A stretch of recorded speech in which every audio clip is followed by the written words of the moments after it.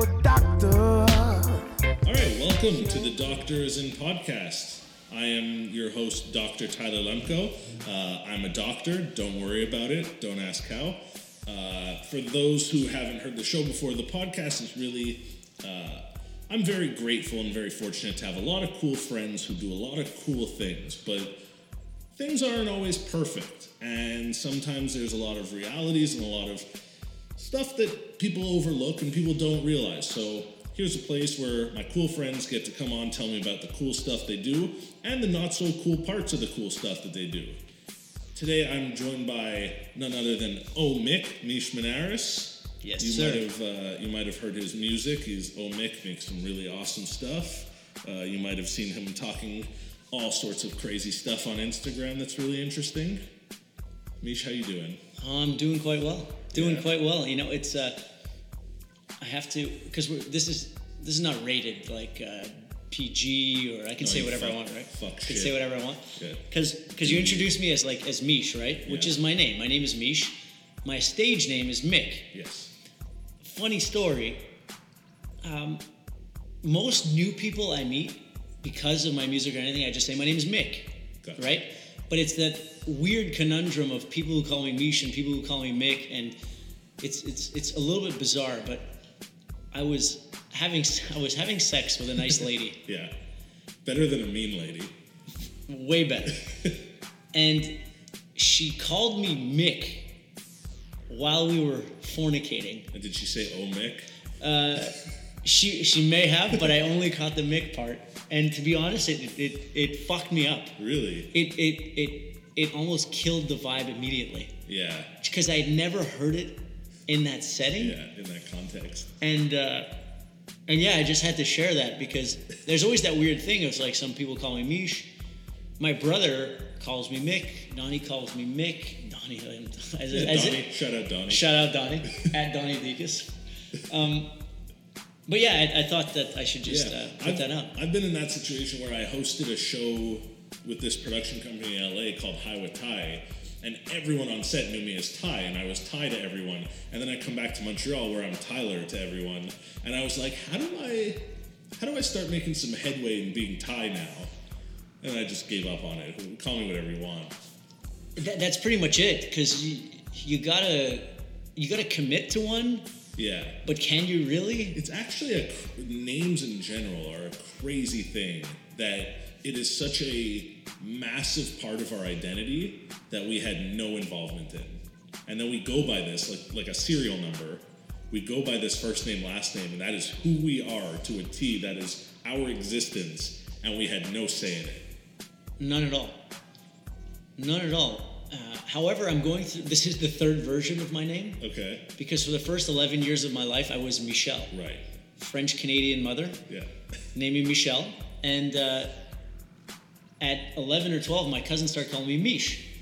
So I went through this exact same scenario between my elementary school friends and my high school friends. All my high school friends at Wick call me Mish. Yeah. But all the ones from before call me Michel. And now I've shortened it yet again to Mick. And so now everyone from before 30 calls me Mish, and now everyone after is calling me Mick. And I guess history keeps repeating itself. Yeah, it just goes to show less is more. Less is more. So maybe in 10 years I'll just be M. Yeah, M period. M period and then the nothing. Then a symbol, then your Prince. Yeah, exactly, pretty much. Before we move on, I should mention if you noticed an echo, it's because we're in Mick's brother's silly large house. So that's the explanation. Is Andy an Andy, or what's his like? Andrew. Andrew. Okay. Yeah, Andrew. Andy, since he's pretty much a kid, my parents used to call him that. Okay. And now it's Dre is what I've called him for the last 10, 15 years. D-R-A-Y versus the popular D-R-E. Yeah. Represent. I think D-R-E is more of an Andre. Yes. And his roots are Andre because my grandfather was Andrea. And he was That's as named, Greek as it gets. Actually, he was on the Italian side. Really? Yeah. Oh, wow. But it is still Greek too. Yeah. Wow. All these fancy names. But now his page, his car page is Drive with Dre. Yeah. And here we are again, Yeah. talking about names.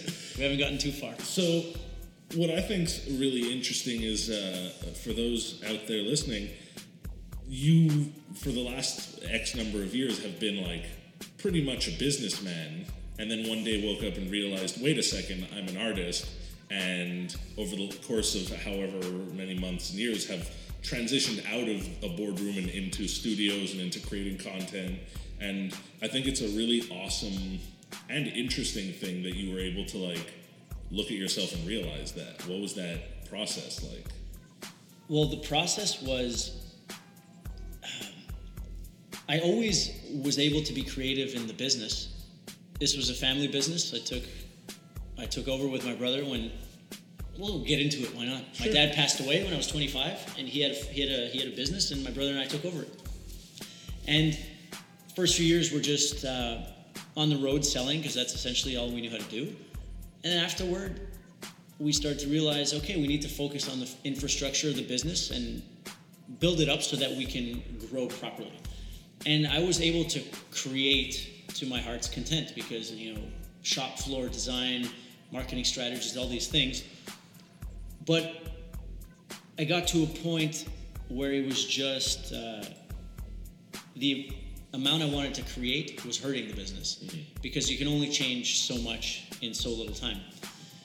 And it was around the same time where I was pushing really hard. I had really slowed down my partying, and I just started to see things a little differently and realized I was able to distance myself from what I was doing to who I was and what I wanted to do. And I just started to realize, well, what I really love to do is not really be in a boardroom and work on, supplier contracts and stuff like that. What I really like to do... Sounds pretty thrilling. Yeah, pretty thrilling. And I sucked at it. Like, I was horrible at it. Yeah. It's not what I was good at. I was good at, creating things. Creating the marketing stuff. Yeah. Creating the, product lines that I wanted to build. And so, if I just cut out all the crap that I didn't want to do, somehow the clarity allowed me to see that, and I got frustrated because I was just trying to change too much, and that doesn't. Most people don't like that. And also, you move at a fast pace, and a large company cannot. It cannot. Yeah. It cannot, and now I see that that's totally understandable. Yeah. But my ability to create, honestly, is what got me out of it, because I knew I wanted to create, and when I couldn't create, I just moved out of it. I put people in charge, and I said, I don't know exactly how I'm going to do this, but I understand how business works. It's a product. You need to market your product. You need to have a supply side, which are like producers and content creators I work with. Yeah.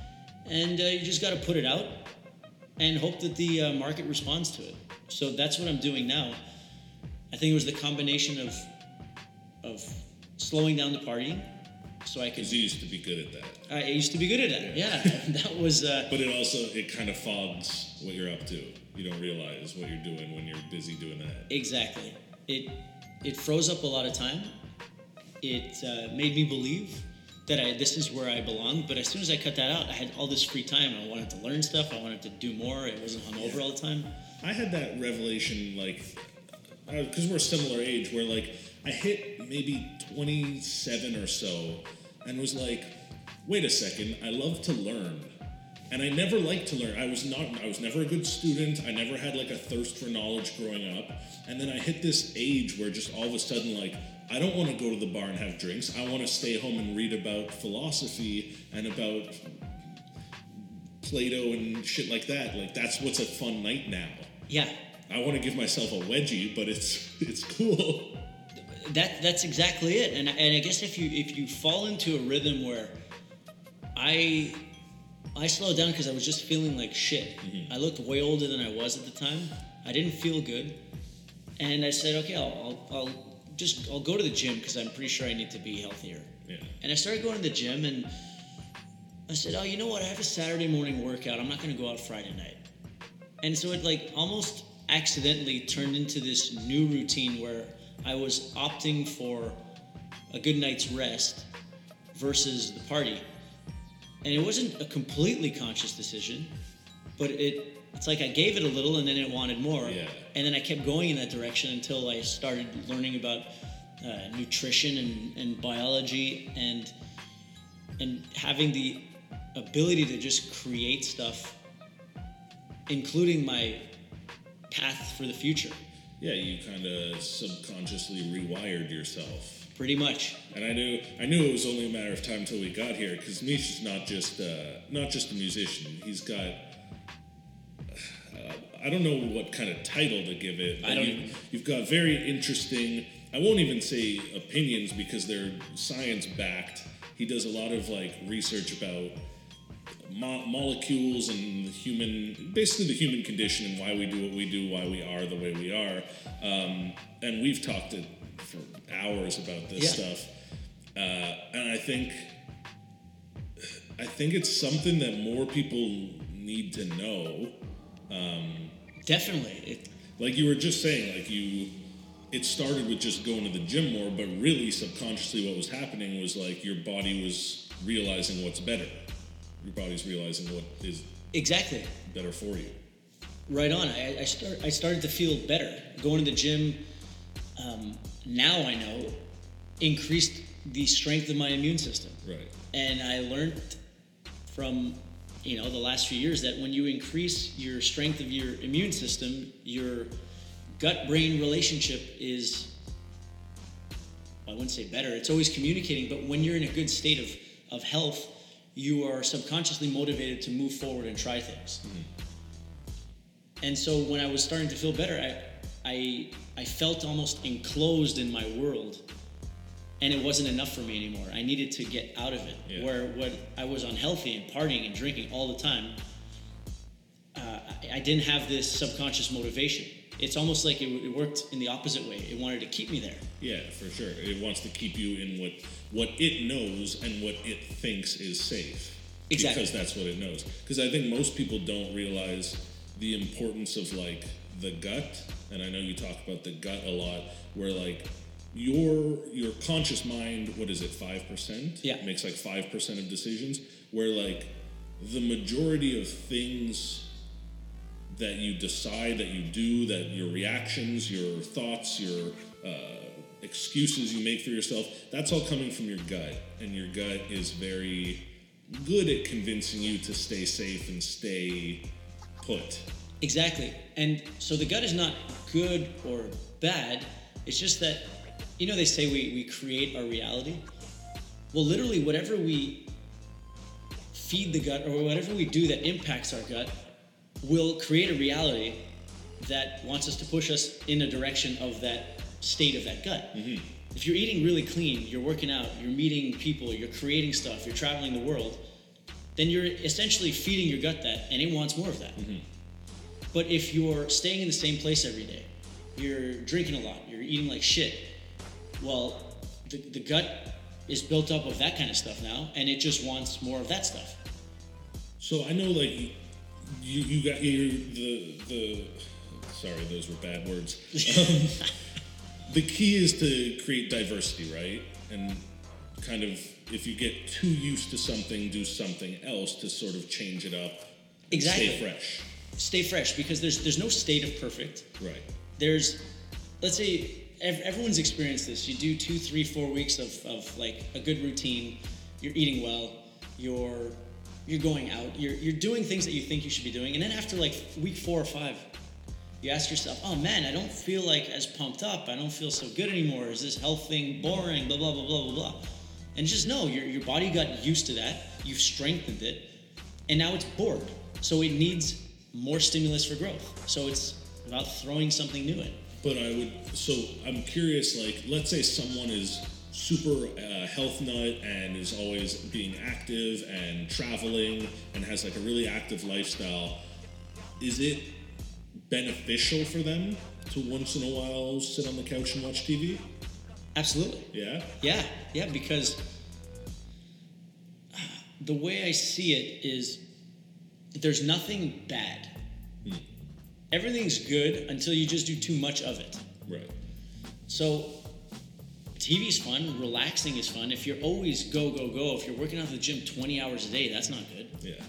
If you want to, like The Rock on Sundays, he eats those pancakes and a pizza, and he has all this amazing stuff, but the rest of the week he's healthy and he's working out, and I think he even works out Sundays. There's nothing really wrong with that. It's just that when you're doing that every single day, you got to look yourself in the mirror and say, there's no way that you can believe the lies you're telling yourself. Right. To keep doing this. Yeah, like I was telling you earlier that I've been back in the gym for a few weeks now, and I found it really difficult at first just because, A, making time, B, the motivation to like have the energy to go and work out, and then most importantly for me, it's like a 12 to 15 minute walk both ways to the gym there and back, and we live in a frozen hellish tundra. So like This is true. it took a lot of I guess the word is like willpower to start going, and I found myself like at first hating it, then really getting into a great rhythm and feeling really good about myself. Like you never regret forcing yourself to go to the gym, and then I would come home and feel great about it. And then recently it's been colder than ever, and I guess that's my threshold, that's my line in the sand, where I've been now making excuses why I don't need to go, and I feel like crap. Exactly. And we might think, like, the cold, look, it's true, it's freezing. When it's minus 24 and you got to walk 15 minutes both ways, it's not cool. Yeah. But it's a rationalization, I'm sure you can agree, because there's always a way to go to the gym. For sure. I could wear an extra scarf if I really wanted to work Exactly. out. Yeah. But the way I also see it is, if I'm now starting to think of this stuff, I ask why. What did I eat in the last few days? Because when I start to have ideas that go against things that I know that feel good, like going to the gym, it's like, what did I sabotage my subconscious with? Was I eating shit all weekend? Or the last few days? Did I spend too much time alone? Did I work too much? And so just these kinds of questions often answers my state of mind on the day where I'm rationalizing. Totally. And that makes total sense, because I find I struggle with that big time, working too much. And people often say like, oh, it's just called work ethic and it's called working hard and whatever. But I've reached a point in my life where I know it's not that. I know I'm stupid, because I'll start working at 9 a.m. and I'll work until 2 a.m. and I'll do that 9 days in a row and not go anywhere or see anyone or speak to another human being. And I tell myself I'm just working hard, but really, like, I could theoretically get all that work done in half the time if I were working smart and have a life where I would be prospering and like. Totally, and I think the key is being conscious of it. Yeah. Essentially, there's no right or wrong. You can't go back in time, but moving forward, you can be aware of this. Right, and we were saying earlier, like, if you're aware of it, then you have no excuse. Exactly. If you know I should eat better, I should go to the gym, I should stop injecting that stuff in my arms. Like, if you know, if you're oblivious and don't know, then it's excusable to a degree. So. But if you know, then you have no excuse. Yeah, other than do it right. And it's a delayed gratification approach, because let's say you were kind of off routine, or you worked super long hours and you were in solitude because for the last few days, you're not going to get it back in one day by eating one good meal. Mm-hmm. It's going to help, but you have to understand that you have to almost plant the seeds a little bit for a couple of days. Maybe get out and meet some people who inspire you, and just like share air with them, like we're doing right now. And it's almost like you're rewiring your subconscious to set you in the direction and the path that you want. Right. So number one is acknowledging it, and also understanding the fact that we are a machine, and the machine wants more of what you give it. Totally. So if you're used to being super stressed and working 19 hours a day, and you do it for 10 days in a row, your body becomes used to it and makes you feel guilty for not doing it the next day. Exactly. But understanding that the guilt is a lie to keep you in a place you don't want to be. Exactly. Huge. Because realistically, we as human beings are so much more in control than we realize. And like we've talked a lot about, like, you don't want to come off preachy, you don't want to come off like some kind of self-help guy. But realistically, all those guys are just giving everyone the tools to help themselves. And that's all. Even a therapist gets paid X $100 plus an hour, not to tell you what to do better, but to let you ramble until you figure it out. Pretty much, yeah. Like everyone's got it within themselves to make the change and to do whatever they need to do. It's just, it comes down to, I call it willpower, but I guess it has a lot to do with gut versus conscious mind. And it's just having the strength to do the thing you know is the right answer, as opposed to what your gut is convincing you is easier and safer.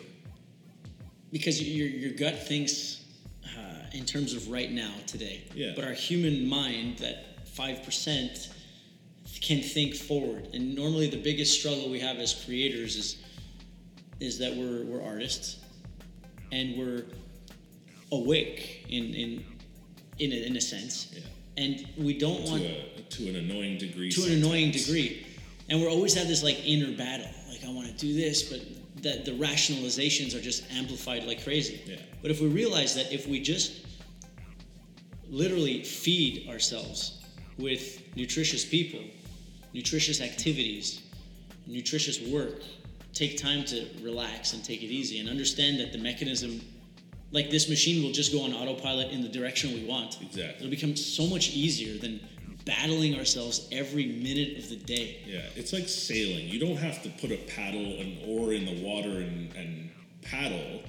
You just need to know how to direct the sail and let the wind do it. Exactly, but so what you call willpower, we could use that sailboat metaphor. The willpower is, okay, you have to go to the boat. You have to set it up. You have to learn how to use the sails. And you have to say, okay, there's going to be some work that has to be done before I can navigate this thing. And it might be hard. And it will be hard. Yeah. But once you do it, you're going where you want to go rather than just taking where the current takes you. Yeah. You mentioned something earlier about like ingesting from other people. Yeah. And I think that's super interesting because I totally agree with you there that like you're essentially a product of your environment, and you hang out with deadbeats, you're bound to be a deadbeat. You hang out with CEOs, you're gonna think differently. Like you end up sort of taking from people. I know like you've explained it, I'll let you go into more detail, but that like it's actual bacteria being transmitted from one another. Like you and I speaking right now are transferring microbiome. Microbiome is an ecosystem that lives mostly in your gut, made up of trillions of cells of bacteria and fungus and parasites, because an ecosystem is made up of all things. And when we're communicating, we're literally sharing that. You know, like some people call it energy, some people call it vibes, and our energy is essentially the measurement of that inner ecosystem of ours. Right. And when we're communicating and when we're together, we're literally sharing that. And if we spend enough time together, I will infiltrate you and you will infiltrate me, and we will essentially become each other. Like, you know, and it happens in terms of like the matter, it happens in terms of what we see, what we hear. Style, everything. Personality, whatever. You ever see a crew of like friends, 2 or 3 people, totally. Or 2 or 3 girls, they're wearing the same coats, the same shoes, they do their hair the same. Yeah. I even noticed something interesting about myself where I find, because I create comedy, let's say, for a living, I can notice throughout the last decade, when I look at what I made, I know who I was dating. Because every girl I've dated has a specific sense of humor, and all I want to do is make them laugh. So I can watch something that today I don't find funny, but I know why I made it 4 years ago or 7 years ago, because the person I was romantically linked to would find that funny. And it's so interesting for me, and no one else on the planet would be able to see it through this lens. But like, I can watch old videos I've made and be like, oh, that's because so-and-so like that. That's so her. Yeah, exactly. And were you conscious of that at the time? No, not at all. Or it's just that's how you subliminally picked up what worked, what triggers worked, and that's what you applied. Because that was my test audience. Exactly. Yeah. Makes total sense. And that's why we become our crew. That's why we become our tribe. Because of that. Just like we're sharing bacteria, the information that comes in through our eyes and ears is populating our subconscious, and gives us the relevant information to fit into this tribe, because that's how we survived over millennia. If it's 10,000 years ago and you look radically different than your tribe, believe me, life was not easy for you. Yeah. So we become our environment because it has led to our survival. And why not? And it kind of tricks us. I wouldn't say we dress very similar, but we're hanging out more, and I guess we both wear hats all the time, and we're both bald. And we're both bald, and we both have beards. Yeah. But for the most part, like the balance of normal, I call it the balance of normal. If a buddy of mine watches nothing but basketball porn. No, that would be weird. That's Donnie. That's Donnie. A buddy of mine watches nothing but Kobe Bryant, like videos and about like stuff about his life, and he dresses exactly like it. And right. I'm like, dude, like the shoes you're wearing and the shirt you're wearing and the way you're dressed and everything is exactly. I know what your Instagram feed is like. Yeah. The same as like with girls and how they dress. I know who they follow. Right. Because it's very clear. And if they're not a Kim Kardashian fan, they're a fan of someone who's a Kim Kardashian fan. Sure. And that's why I find Kim such an interesting example, because like for someone with no perceivable talent or like that provides nothing of substance, has influenced the world like more than anyone today. Yeah. Other than like Zuck or Musk, like she's changed society to a crazy degree. Yeah, and it's because she has rank. She has social rank. Yeah. Clout. She has clout, and when you have clout, you have a lot of people watching you, and she's so influential because there's so many eyes on her. So her talent is getting eyes, and so whatever random chaos happened to get her that. Well, we know what it is. Yeah, she sucked dick. Yeah, sure, yeah. Don't we all? Yeah, one way or another, I guess. But that led to, like, her thing was like the Big Bang. It was random chaos that created this thing, and it just went where it went. Yeah. And since there's so many eyes on her, she is setting the stage of what is fashion. Totally. What is the proper way to talk? She's an influencer to the utmost degree in terms of influence and trend setting and like setting the tone for culture. If she wore a green, what do you call those? Those little, are they Irish? Like the Lucky Charms? No, like Lucky Charms guy. Leprechaun. Is that Scottish or Irish? Oh, I don't know. It's fine. Well, it's one of the two. Yeah. I'm just a dumb Canadian. This doesn't come from any sort of But if she wore a leprechaun hat, like seriously, right. Believe me, people would love that. People would start wearing leprechaun hats. Of course. And it's as like a social commentary kind of artist, comedic kind of vibe that I have and that you have as well. It's recognizing these patterns and seeing that we are just machines that absorb information and use it to be part of our tribe. So, you know what I find so interesting? You notice recently I've been wearing the ski mask with the holes. It's not a normal ski mask. I like cut out the eyes and mouth, and it looks like I'm a real villain. You know what I'm talking about? A real villain, yeah. I started wearing that like 3 months ago, because I was like, this is gonna be my new shtick. And I'm not saying I did this. I in my mind, it's a full-on coincidence. But the amount of people I know on my timeline, like different musicians and artists and comedians and whatnot, the amount of ski masks I've seen over the last 2 months has skyrocketed. Really? Yeah. So who's wearing ski masks? No idea. But you just know that you've been seeing them. Yeah. So you're saying that you didn't just come up with this amazing concept, that it's just... I don't know. Same with, on the flip side, I often think about like Epic Mealtime and the bacon craze. Bacon was the biggest thing on the planet. I don't know if we just wrote it at the perfect time or if we kind of did that.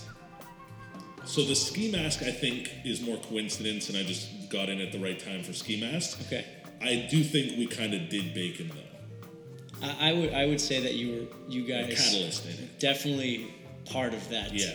explosion of bacon. Yeah. And it's so weird. Like, it could have been something else. For sure. If we did the fucking toothpaste YouTube show, toothpaste could have been huge. Exactly. Which means that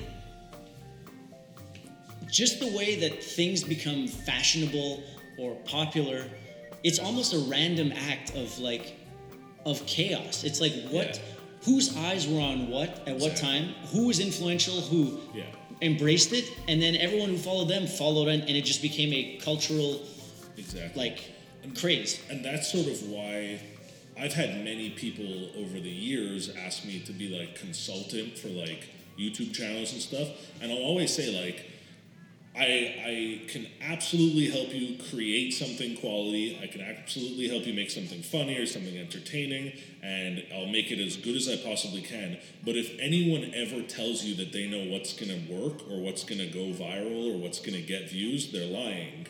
Because nobody knows that. It's all fluke. You got to make the best product you possibly can and then hope for the best. And you could also bust your ass in marketing and distribution and getting outlets to post it and share it and whatnot, yes. But in terms of like, I'm just going to put this out. To be a phenomenon, it's there's so many variables that we are so blind to that there's no way of really orchestrating that unless you have built up a huge audience. Let's say you're Kylie and you put out the lipstick or whatever it is. She could put out an album right now and it'll be number one. Absolutely, because it's got that distribution factor. But to come out of nowhere and to just go viral and explode, you can't really engineer that. That's why you can work with putting it out with big influencers and stuff like that. But to really make a craze out of something that is completely... Quality and consistency, really. Yeah, you just got to keep putting stuff out, and eventually you build your own momentum and steam, and it compounds. And consistency is the key, really. Yeah.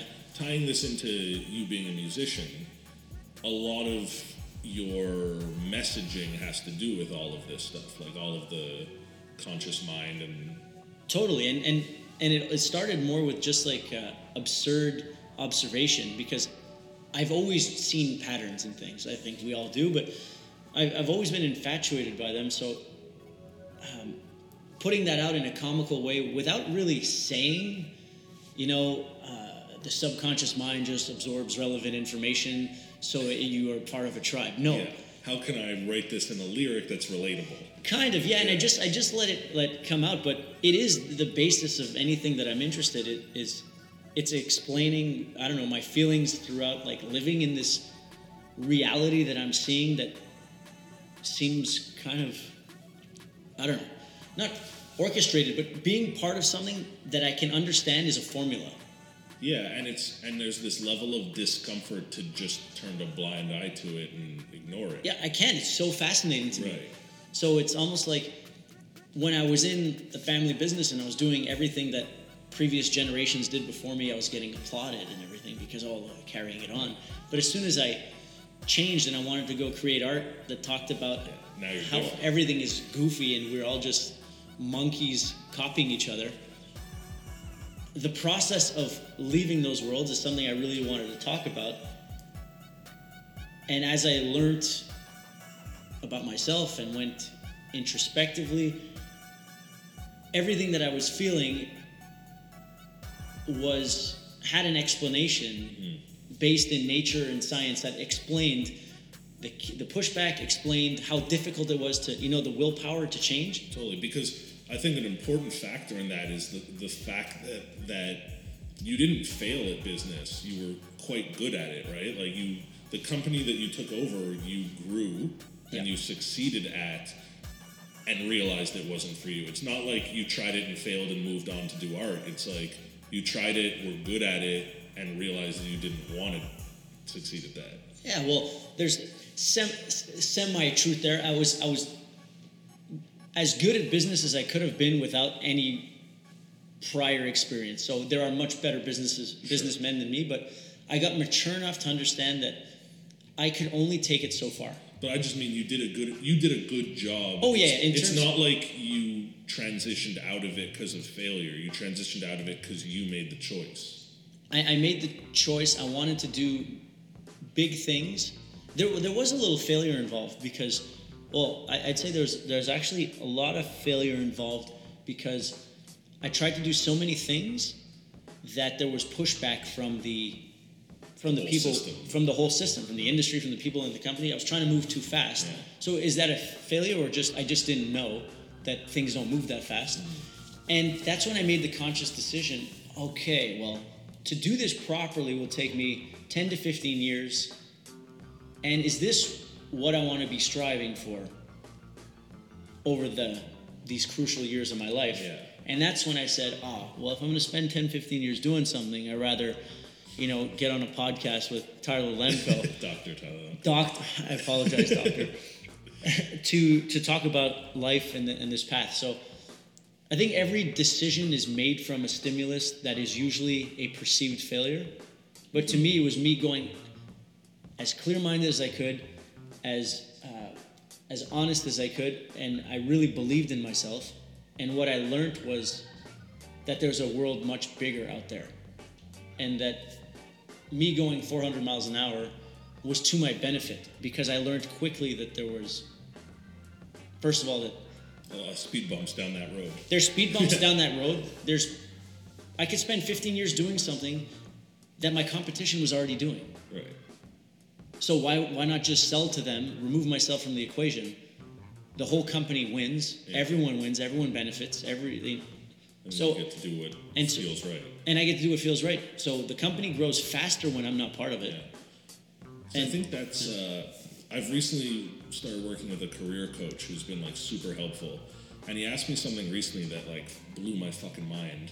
Where, despite the fact that I do what I love and I do what I enjoy, my mentality is often, what can I provide? What skills do I have that I can monetize? Who needs this? What companies would be interested in this? So this network is looking for reality shows, so what reality shows can I think of? Like, that's always my mentality.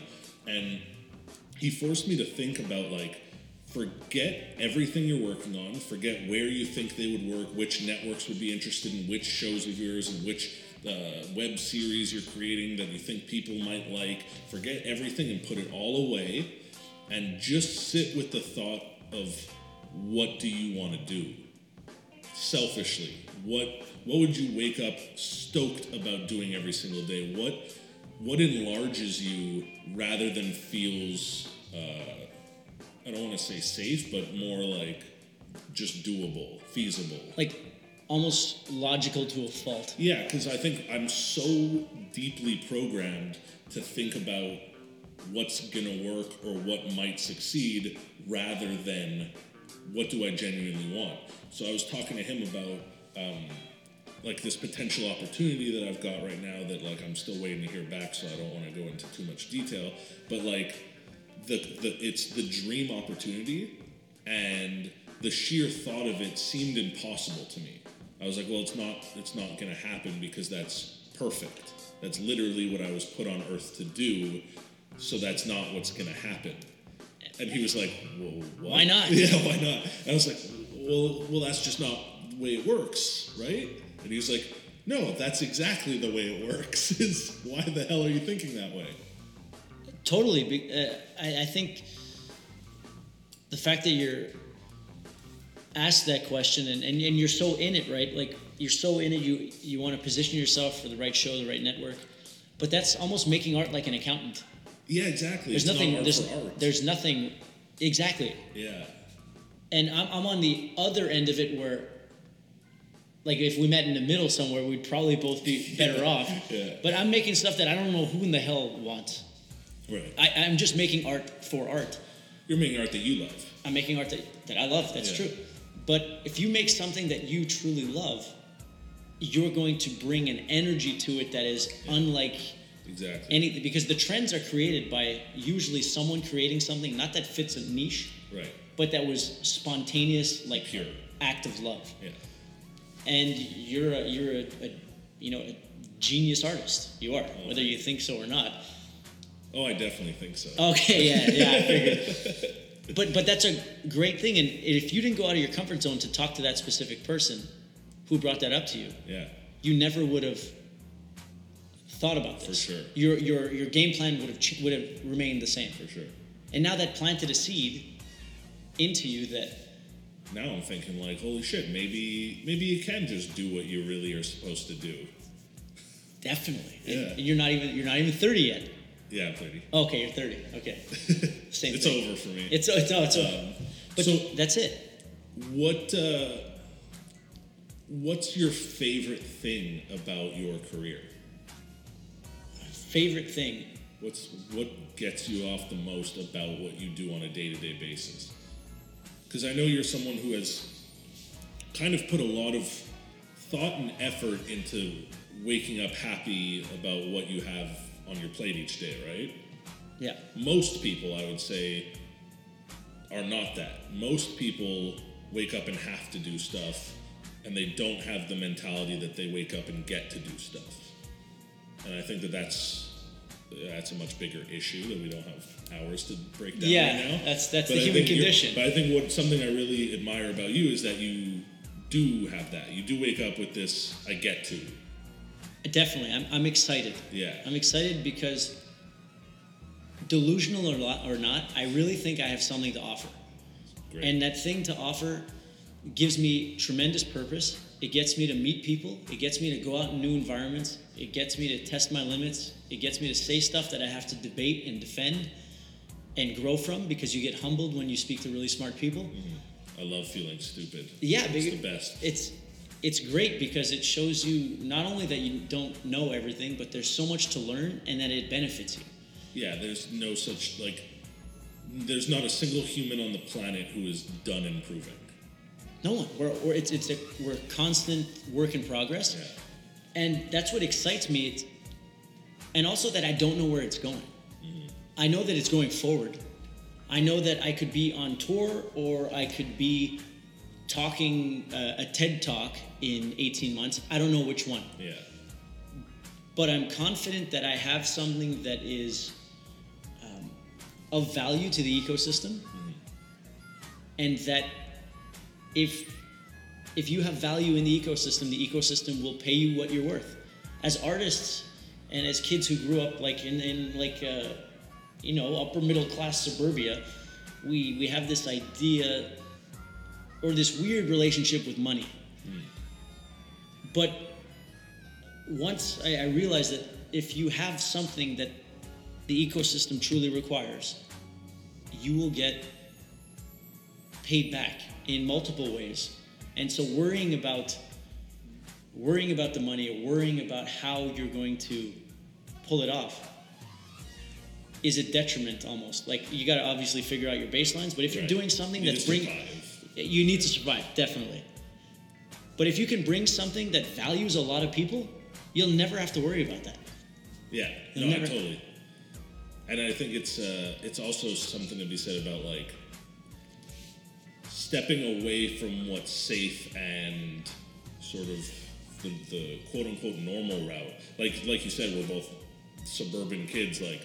The vast majority of our community is either job or take over a company or work something that's been set up for you.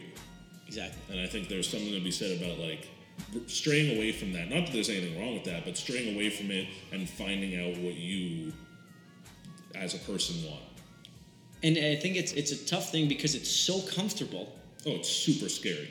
It's so unbelievably comfortable that to kick your own ass to do something different seems insane. Right, because given the opportunity for guaranteed comfort and stability, it's hard to pass up. Definitely. But the reward is fulfillment. Exactly. The reward is fulfillment. I saw how, I looked back and I looked at how I was living. I looked how my dad was living, how my grandfather was living. And, being conscious and looking back and saying, is that really how I want to live? Do I want to live with such high stress? Do I want to be, having to live a life that is so, how do I say it? There's a reason why everyone in my family on that side had to, like, let's say, drink a lot or travel a lot or party a lot or be so stressed out is because they had to medicate something that was really unfulfilling. Mm-hmm. You know, there were other companies who were bringing in that space, giving great value to the ecosystem. If you're not providing enough value, you don't feel right. You don't feel right, so you're going to suffer in some way. And so I just look back and say, well, they didn't seem too friggin' happy. Why would I do that too? Yeah. It might look like, okay, nice cars, big house, but that's surface. Yeah. There's a lot of sad rich people. Definitely. Yeah. And that doesn't interest me. Right. And I also think there's something about, like, whether you're an artist or running a business, people tend to get very outcome oriented and forget to enjoy the ride and enjoy the process and enjoy getting there. And people tend to get stressed and get anxious and all that because all they can do is focus on where they're not. Yeah, exactly. And for sure. And I think we're good. Yeah. And I think balancing like setting up short-term goals that lead to the direction of the ultimate goal, which is usually an intangible goal. Mm-hmm. If the intangible goal is health, love, growth, creativity, and you set up a life that can bring you there, we don't know which road it takes, but who cares? We're going to where we want. Exactly. If it's, I want to have this many followers, or I want to land this show, or X amount of dollars. Then anything that is not that is a life of disappointment and anxiety. Yeah, that's my biggest issue with LA, because I love LA and I go there quite often, but I find the general vibe is so, when I'm famous, once I make it, like, I can't reciprocate that. And they work super hard. Yeah, everyone's super talented and creative and great at what they do, and they work hard, and there's just this, like, comparing to other people, I'm getting past, or when I make it, when I sell this, when I do that. It's never present. Exactly. It's not present, and the ones who truly succeed are the ones who are present. The rest are always banking on the next one. Yeah. And it's a really stressful world. Yeah. And so it's like we have to choose. Okay, sure, they can show this and they can blah blah blah this, but you know that consciousness meter. If we were, you look at the ones who did the great thing, who created the niche or the thing that everyone's following. They were in a different state of mind than that. Right. And so if you be you and you're comfortable in yourself and you're giving yourself the proper nutrition, and I'm not talking food, I'm talking people, I'm talking places, activities, whatever, you will go on the path of least resistance to get you what you need. Those people working 20 hours a day are taking the path of most resistance. Mm-hmm. And it's beating up their bodies, it's beating up everything. And their whole being, And you think if you do something for 10 years that's unhappy every day, once you get it at 10 years, you're going to be happy? No, you're going to be 10 years in the hole of unhappiness. Yeah, and then you're going to need the next thing. Exactly. I call it the horizon complex, because no matter how fast or slow you run, there's always the same amount of horizon in front of you.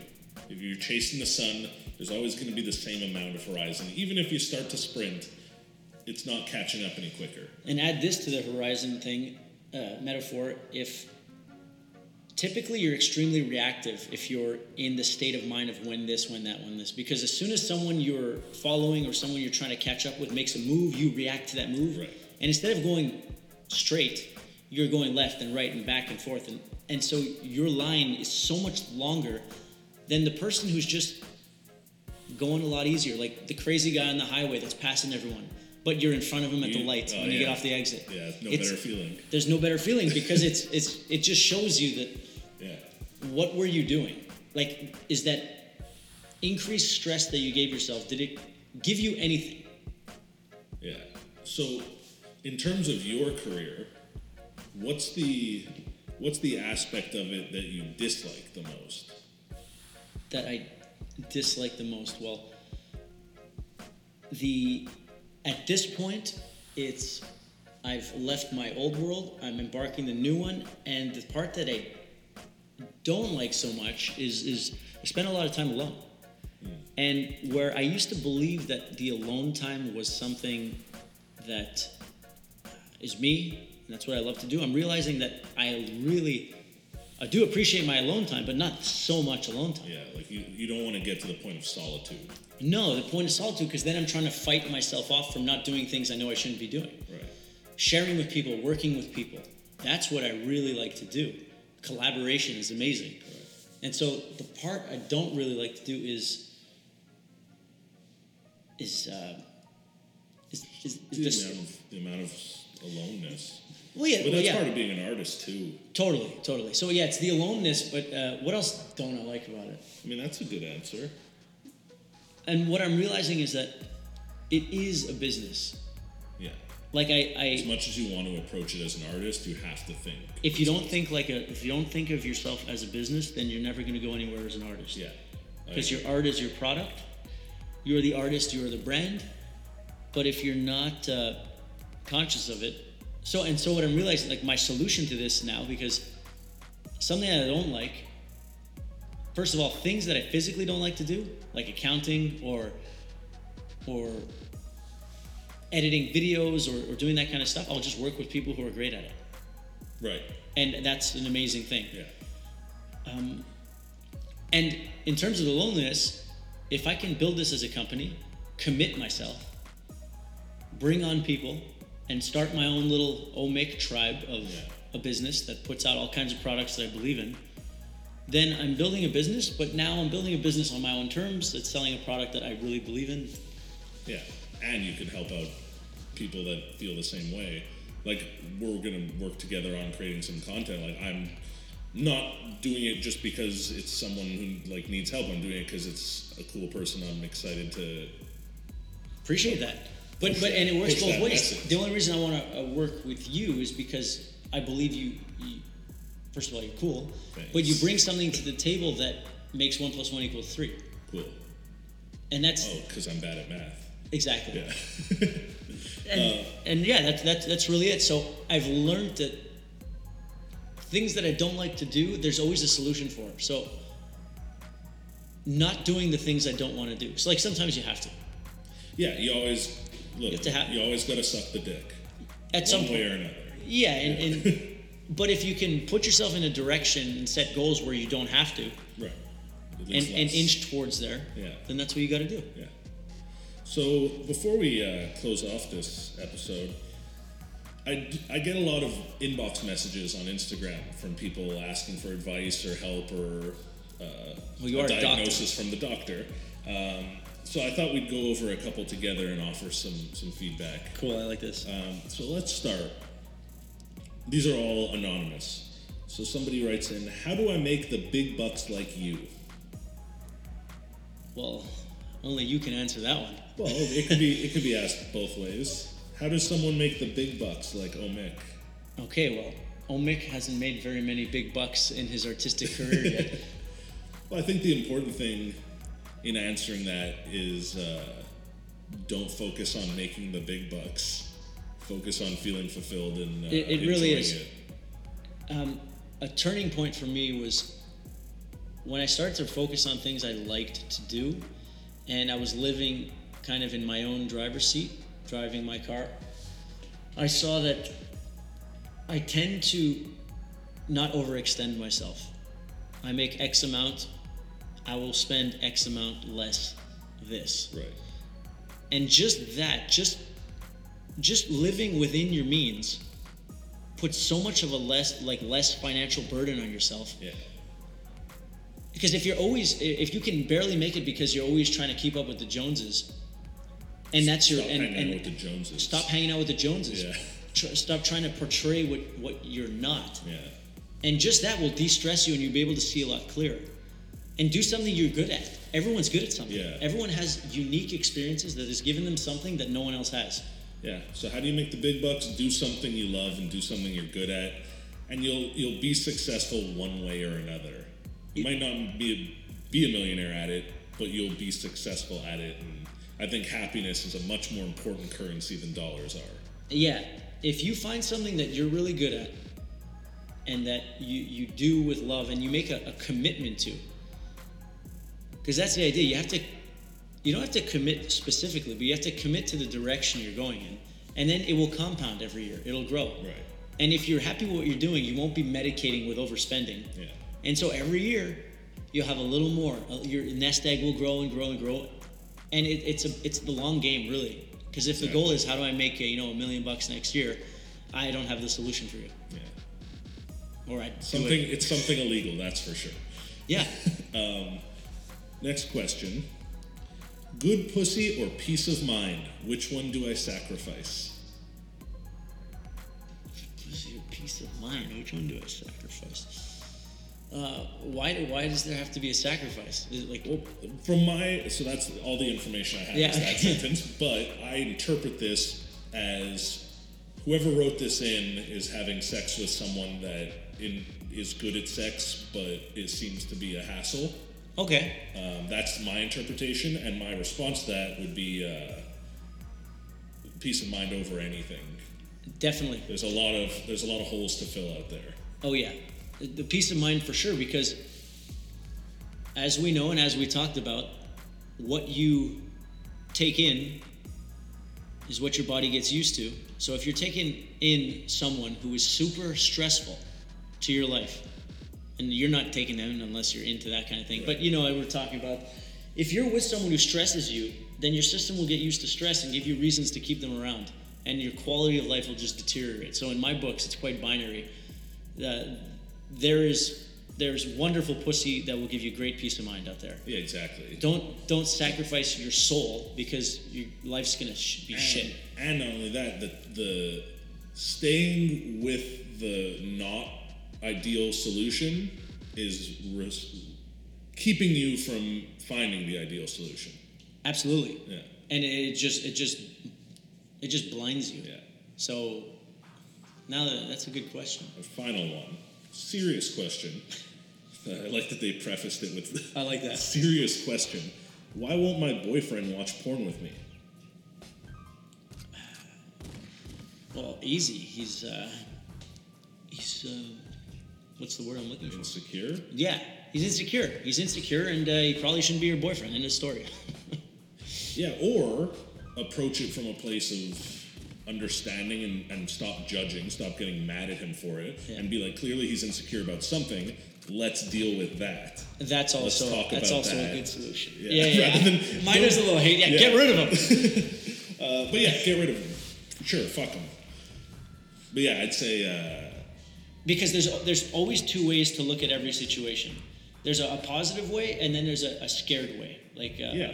And I think everyone has a tendency, so this person's boyfriend doesn't want to watch porn, automatically her stance is why not, what's wrong, rather than let's talk about why not. Like, no one wants to go the extra level back, the reasons behind things. They only want to know the reasons for things, not why we do the things we do or the way we think the way we think.